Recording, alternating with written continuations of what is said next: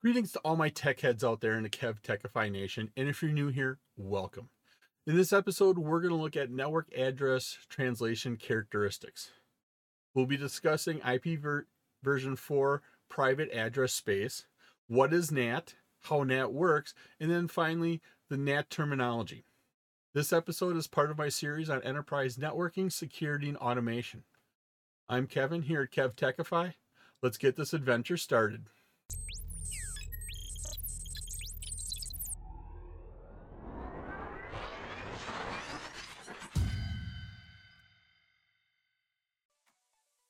First, we'll need to talk about the IP version 4 addresses and what's available.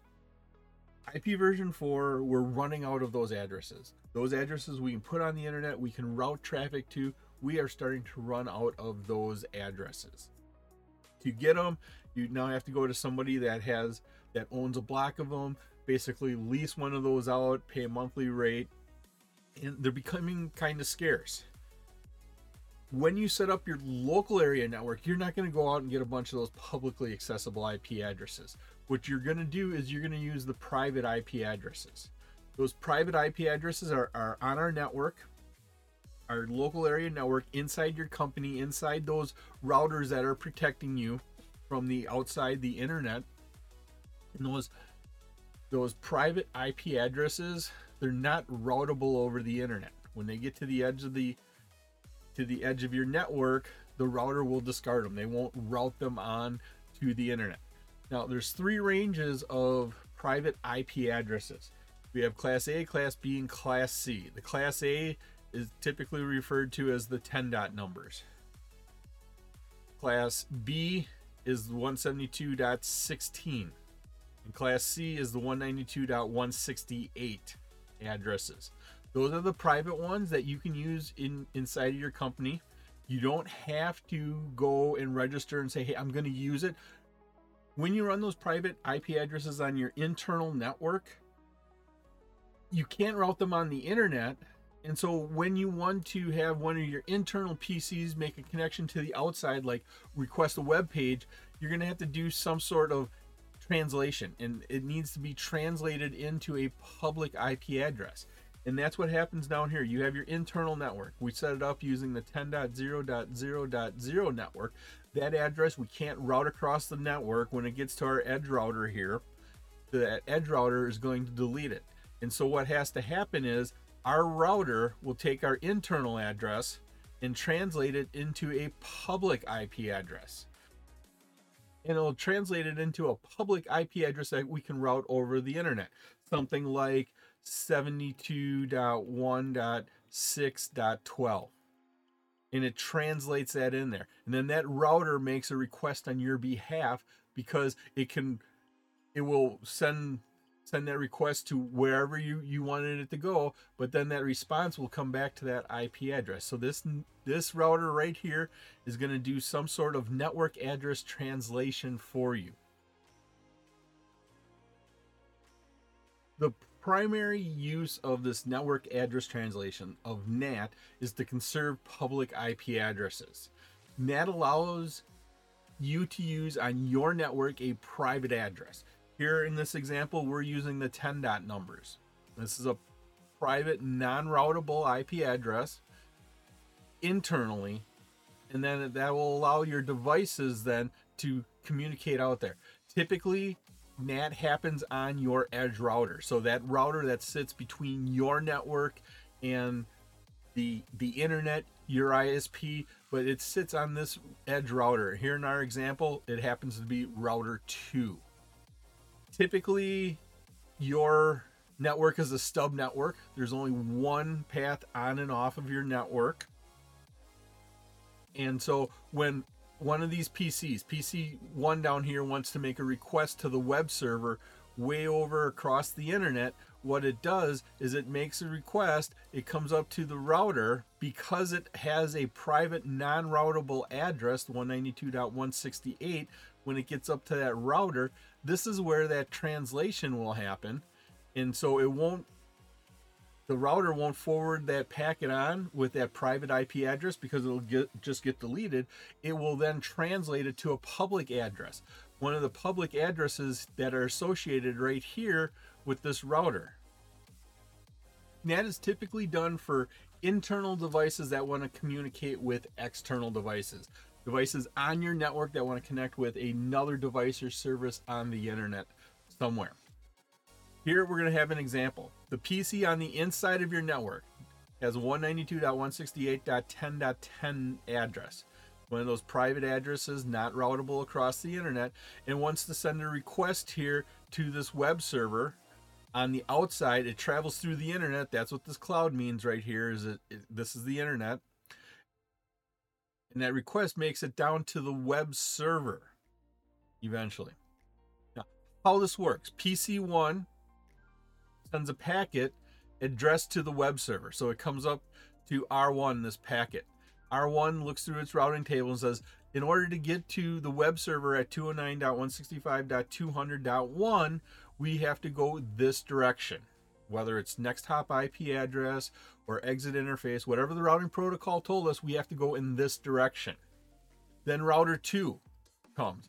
And router 2 is, you can think of this as the edge of your network. So on this side is your local area network. On this side is your WAN, your wide area network, or the internet. And so we have the inside and outside of our network. That packet goes from R1 to R2. R2 sees that. R2 receives this packet in, and it reads the source IP address. It reads that source IP address. It came from 192.168.10.10. So R2 needs to do some translation to that source address so that packet won't get deleted, because if it sees a 10 dot address out there on the internet, it's just going to delete that packet. R2 adds a mapping of that local to global address in its NAT table. So R2 creates a NAT table, and right here is an example of a NAT table, and it adds this information, and it adds an inside local, an inside global, outside local, outside global addresses to its table, so it can keep track of the information. Then R2 sends that packet with the translated source address, because once again, we can't forward that packet out with a 192.168. We translate it into a publicly routable IP address, and we send it on to the destination. So we send it on, it hits the internet, gets routed through the internet probably several times until we get down into our web server.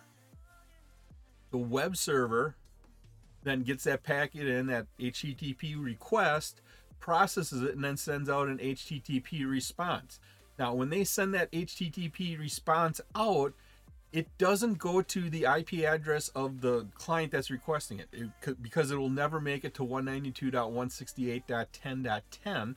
Because if there's an address like that in our packet, that packet's gonna get deleted. And when we went through R2 here, we got rid of that private address and we put a public one in there. So what it does is it sends the web server sends it back using that public IP address, goes across the internet, makes it all the way to R2. R2 receives that packet in there with the destination address of this interface, because that was the source address leaving out. Now it gets it back in with the source address. It checks its NAT table. It goes through the process here and it figures out, oh, the inside local address here is 192.168. Let's translate that back to an address we can use on the inside of our network, because the 209.165 do not exist on the inside of our network. So we have to translate it back to what we can use. That information's in our NAT table. And so once we translated that destination address from a 209 back to our 192.168.10.10, we can then send it on its way. It goes back to R1. R1 can then deliver it to the PC. That translation happens on the edge router right here, allowing us to use internal addresses on our internal network, or private addresses on our internal network, but yet still get information from the internet where those public IP addresses all live and work. If you like this episode on network address translation characteristics and you get value out of it, and depending upon what platform you're using, please click the like button, give a 5-star rating, subscribe to my channel, leave a comment. Doing this supports the channel, which in turn helps me bring you more great content. You can also visit my website at KevTechify.com for all of my details and how to get these episodes in video and podcast form. When we talk about NAT, there's some terms that we need to talk about, and it has to do with where the devices are located and how you are viewing the location of those devices. And there's two sets of two terms that we need to discuss.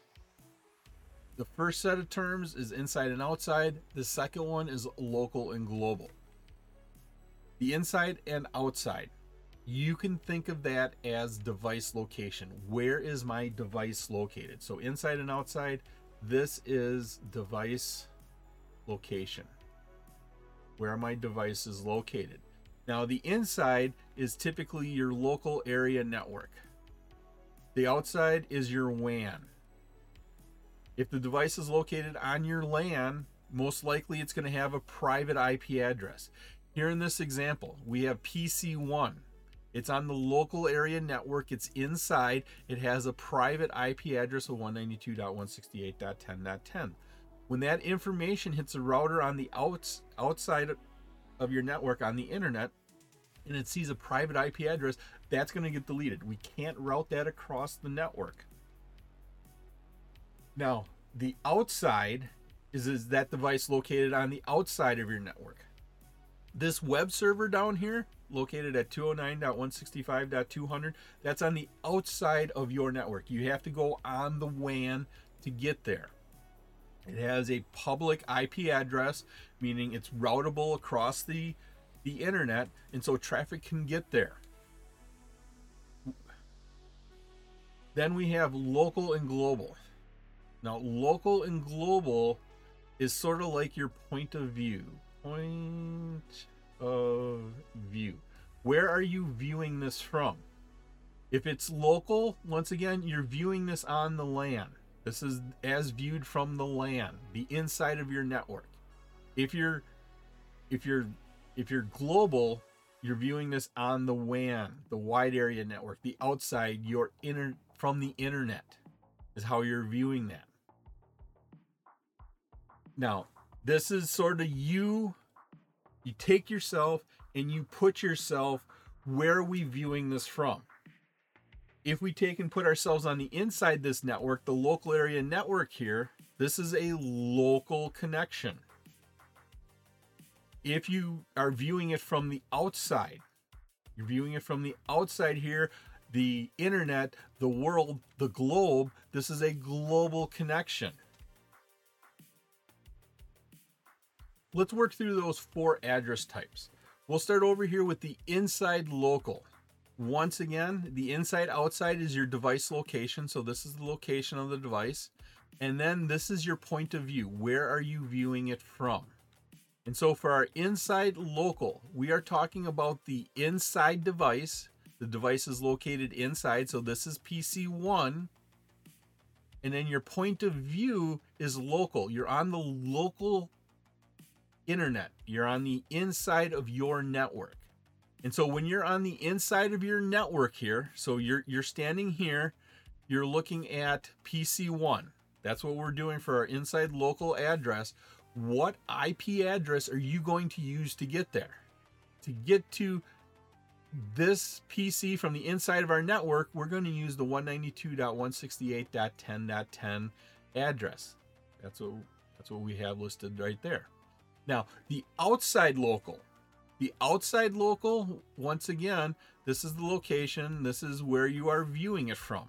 The location is the outside device. And so here we're looking at our web server. This is our web server. You're standing here and you're looking at the web server. I'm just going to write WS here for web server, meaning this device down here.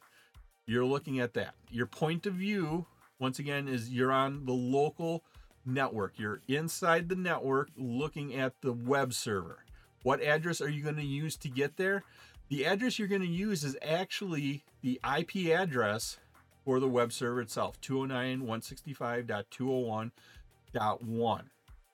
So The device is located outside my network, but my point of view is from the inside of my network. What address am I going to use? I'm going to use that IP address on the internet that's routable. And so that IP address then comes up to here. The next one is inside global. Once again, this is location, this is point of view. The device we're looking at is on the inside. So we are looking at PC1 here. But we are on the outside of our network. So we're on the outside of our network here. We're looking at PC1 here. I'm just going to write PC1 so I'm not crossing a lot of lines. So we are looking there. What address am I going to use to get there? The address we're going to use is the address located right here. Now, why are we going to use this? You could be anywhere outside of this network. You could be across the street, across the town, or halfway around the world. And so you need to have an IP address that's publicly routable. So that's one of your public IP addresses on a device that does your network address translation. That is this interface right here. That's the public side of R2. Then when that request gets here to this IP address, and that IP address is 209.165.200.226. So that's that. But when the request actually makes it to this interface, R2 does our translation for us. R2 does NAT. It takes that publicly accessible address, that destination IP address of the 209.165.200, and then translates it into something we can use on the internal of our network. The internal of our network is 192.168.10.10. And so it translates that from a 209.165. whatever into a 192.168. whatever. It does that translation. When it does that translation, then we can go ahead and deliver it to our destination. So once again, that was inside global. So the device is located inside, which means it's PC1, and your point of view is from the outside the internet. And so this is the address you would use to get there. And then our outside global. So once again, outside is our location. Global is our point of view. So we're looking at the device that's located outside, which is our web server. Our point of view is out here on the internet somewhere. So we are viewing from right here to our web server. What IP address would you use? Well, you would use the publicly accessible address of 209.165.201.1. This is the address that is our outside global.